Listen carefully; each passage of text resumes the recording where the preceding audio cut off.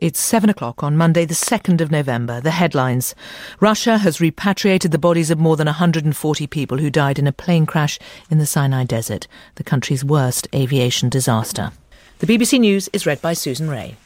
Militants linked to Islamic State have claimed they brought the flight down, but Moscow and Cairo say there's no proof of that. The airline insists its Airbus A321 had passed all its safety checks.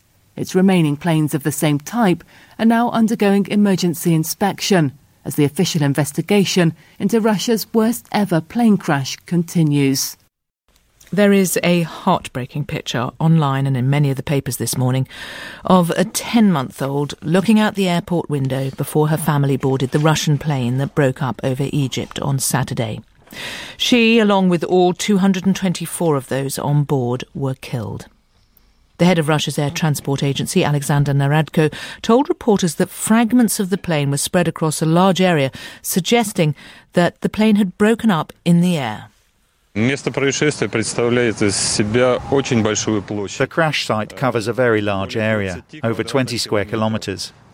As a whole, the area over which the elements of the aircraft have been dispersed is an elongated ellipse, about 8 kilometres long and 4 kilometres wide. All signs attest to the fact that the aircraft disintegrated in the air at a high altitude. Dr. Todd Curtis used to be a safety engineer at Boeing and is the author of Understanding Aviation Safety Data. I talked to him earlier about possible causes, given the reports that have emerged since the crash. As the hours progressed into Sunday, it became quite clear that the airplane did break up at high altitude. There was wreckage scattered over a fairly large area. The authorities extended the search area, and the extent of the wreckage was consistent with not only an in-flight breakup, but one that happened at high altitude. And that really made it an interesting a case, because this kind of in-flight breakup is relatively rare. But the fact that it's happening at, 10,000 metres or thereabouts, that's too high to be reached by any type of missile that could be used. Well, it can be reached by some types of missiles, but not the types of missiles that are typically carried by the insurgent groups in that area and ISIS. OK, so if it was terrorism, it could still be terrorism, but it would have to be a bomb on board. Given that it was an in-flight breakup, if it were a deliberate act, and there is no evidence to that effect, if it were a deliberate act, a bomb would be a much more logical cause than a missile. If it isn't, how you make the point that this is very unusual. How could you have in-flight breakup? What could be going wrong with the plane that happens?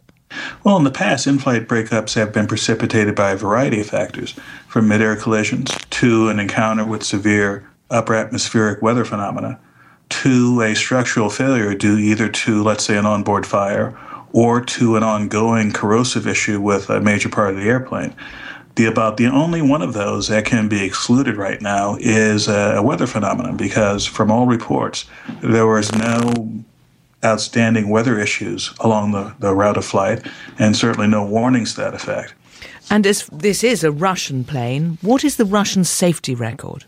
It depends on how you look at the safety record. I've been tracking on airsafe.com fairly closely the serious events in the countries of the former Soviet Union since 1990. And there have been roughly 40 events where one or more passengers have been killed on some sort of Russian airliner. Now, granted, a lot of these events were with older Soviet-designed aircraft, Ilyushins, Yaks, etc., aircraft that are increasingly rare in the inventories of Russian airlines.